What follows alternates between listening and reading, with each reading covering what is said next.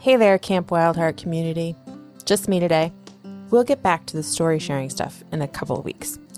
Today I just want to chat with you about some things that have been on my mind as we head into the holiday season in the weirdest, saddest, hardest year of our lives. One of the myths that exists about therapists is that we've got it all figured out. We do not. A good friend of mine and fellow therapist and I often joke about how we could write a sitcom about the actual lives of therapists and it would be hilarious. We mess up constantly and are flawed, imperfect people just like you.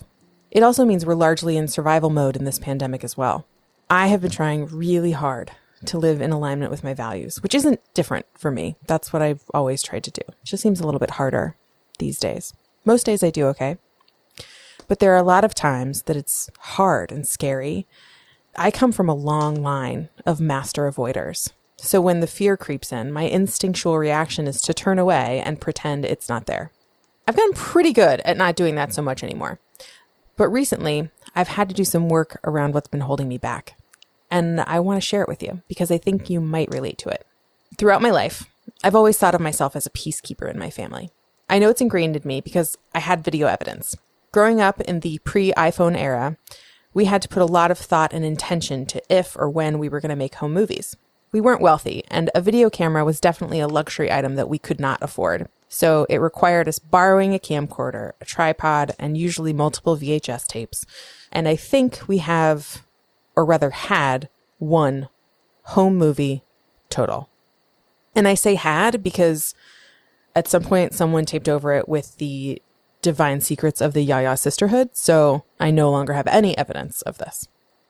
Coming from a more theatrical background, we had decided that rather than filming a family event or a big moment in someone's life, we would do a reenactment of a WWF wrestling match. I mean, naturally, why wouldn't we? The roles were assigned. My two older brothers, who were maybe 7 and 12 at the time, were the wrestlers. My dad was the announcer, my mom the referee, and I was 4. So I basically was the warm-up act before the match where my dad interviewed me. And then I was supposed to be the cheering section. So on the day of the match, we cleared out the living room, pushed back the couches, laid down a light blue blanket, same color as the WWF ring, and set up for what would surely be an epic wrestling match. We turn on the camera. My dad interviews me. We talk about my Cabbage Patch slippers, which were epic. And then he interviews my brothers about their characters, who they are, what they're looking forward to about the match. And then he turns to my mom, the ref, and asks her to review all of the rules of the match. My mother, in her deepest, most WWF wrestling style voice, said, "We're going to have a clean, fair fight today. I don't want to see any monkey business and no illegal moves." And that's the point when things really started to go off the rails.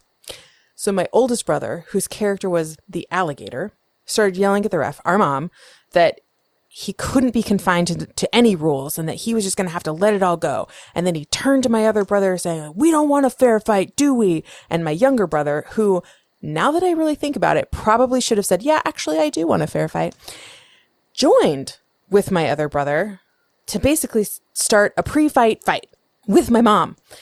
They attacked. She was sitting on the mat and they came at her from behind, one from behind, one from the front. She ends up going backwards and her feet end up going like over her head. And that is the point that I lost it. I started screaming and sobbing and begging my brothers to just stop because I was convinced they were hurting her.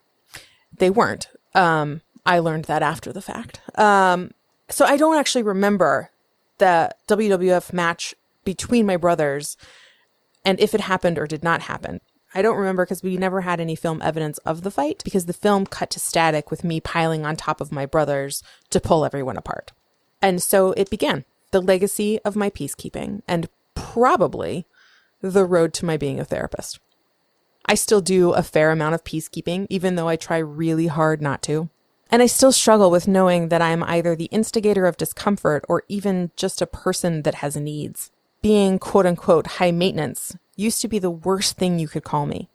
What I didn't realize then was that my desire to be a pleaser, keep the peace, not have needs, be low maintenance, really meant I was striving for the status of invisibility and a way for me to keep control of my anxiety, which, as I've mentioned before, as a kiddo, was fierce. It felt so uncomfortable to be seen. A lot of the therapeutic work I've done in my own life has really been about having the courage to be seen, flaws and all. I'm still on that journey. I will probably continue to be on that journey in some form or another forever.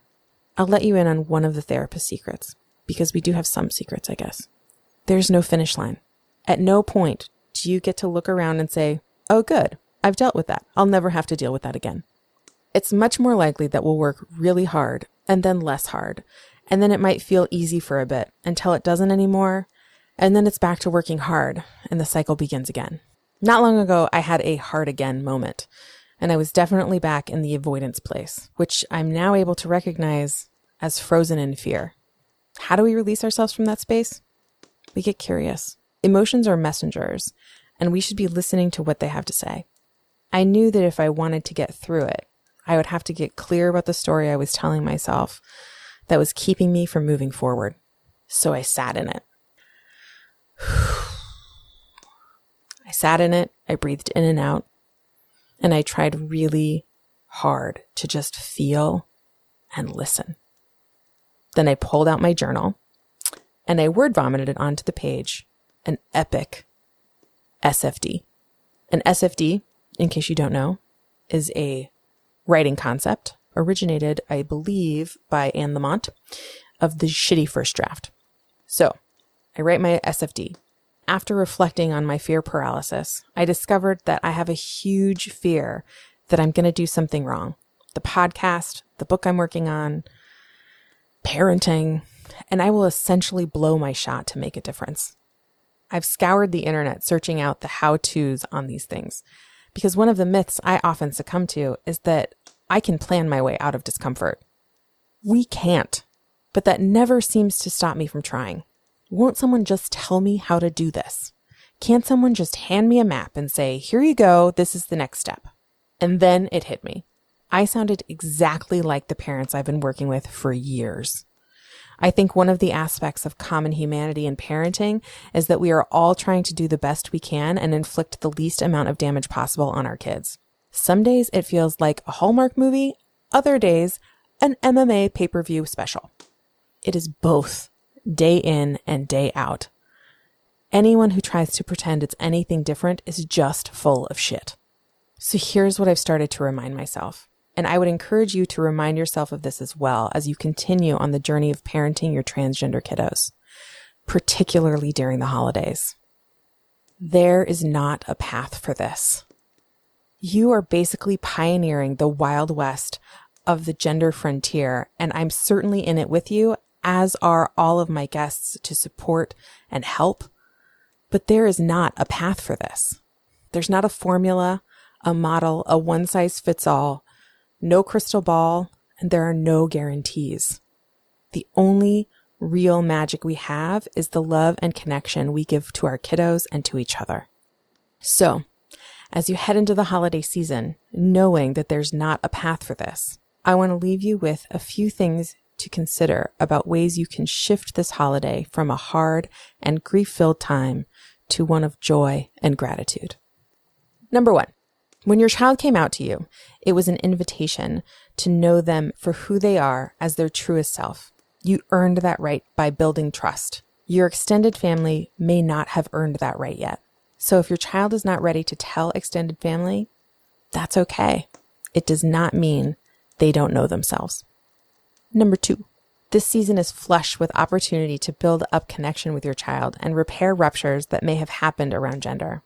If you're a gift-giving family, there are many gifts you can choose from that affirm your child's gender and who they are. They probably have a list, but if they don't, we'll post a list of gift ideas as well.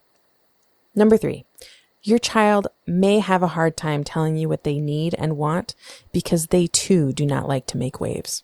You might need to give them permission and to let them know that it's okay to have needs and be visible this year.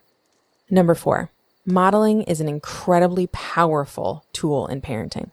If you want your child to learn to advocate for themselves or ask for what they need, they can do that a lot better if they see you do it as well. Number 5, practice, practice, practice. If you're going to visit family that doesn't know about your child's gender or is unaffirming, create a plan for your child to be able to take space and write it out and practice saying some of the phrases that you can have at the ready should you need to defend your child or yourself at a family gathering.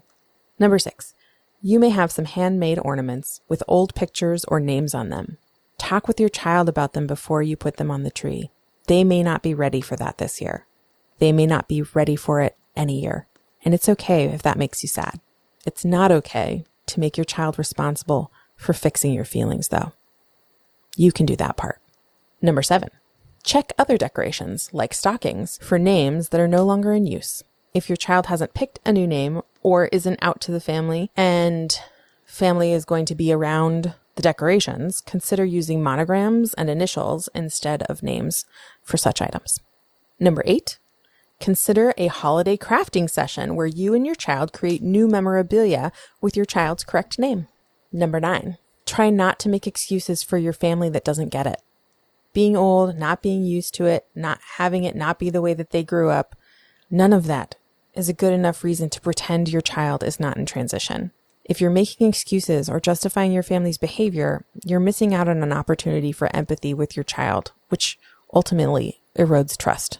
Number 10, this time of year is full of joy, but also hard for so many of us. Reach out to someone who can provide you with empathy. If you don't have anyone like that in your life, remember that the Camp Wildheart community is here for you. Number 11, wash your hands, wear a mask, and stay home if you can. Number 12, there is no path for this. The only way out of this wilderness is through it. Do not try to pretend it isn't happening. It will only make it worse. Number 13, you've got this. Be brave and awkward and fumble through it. That's okay. I'm cheering for you. That's it. That's all I have for you today. I'm looking forward to hearing from you and celebrating the season and your children with you. What a wild ride 2020 has been. I think I speak for all of us when I say I sincerely believe 2021 will be better. With vaccines on the way, we may at the very least be able to hug soon. And I'm really looking forward to the gratitude that will come with savoring each hug and all of life's moments that have been stolen by this virus. I'm so grateful for all of you. Thanks so much for showing up. Happy holidays, my friends.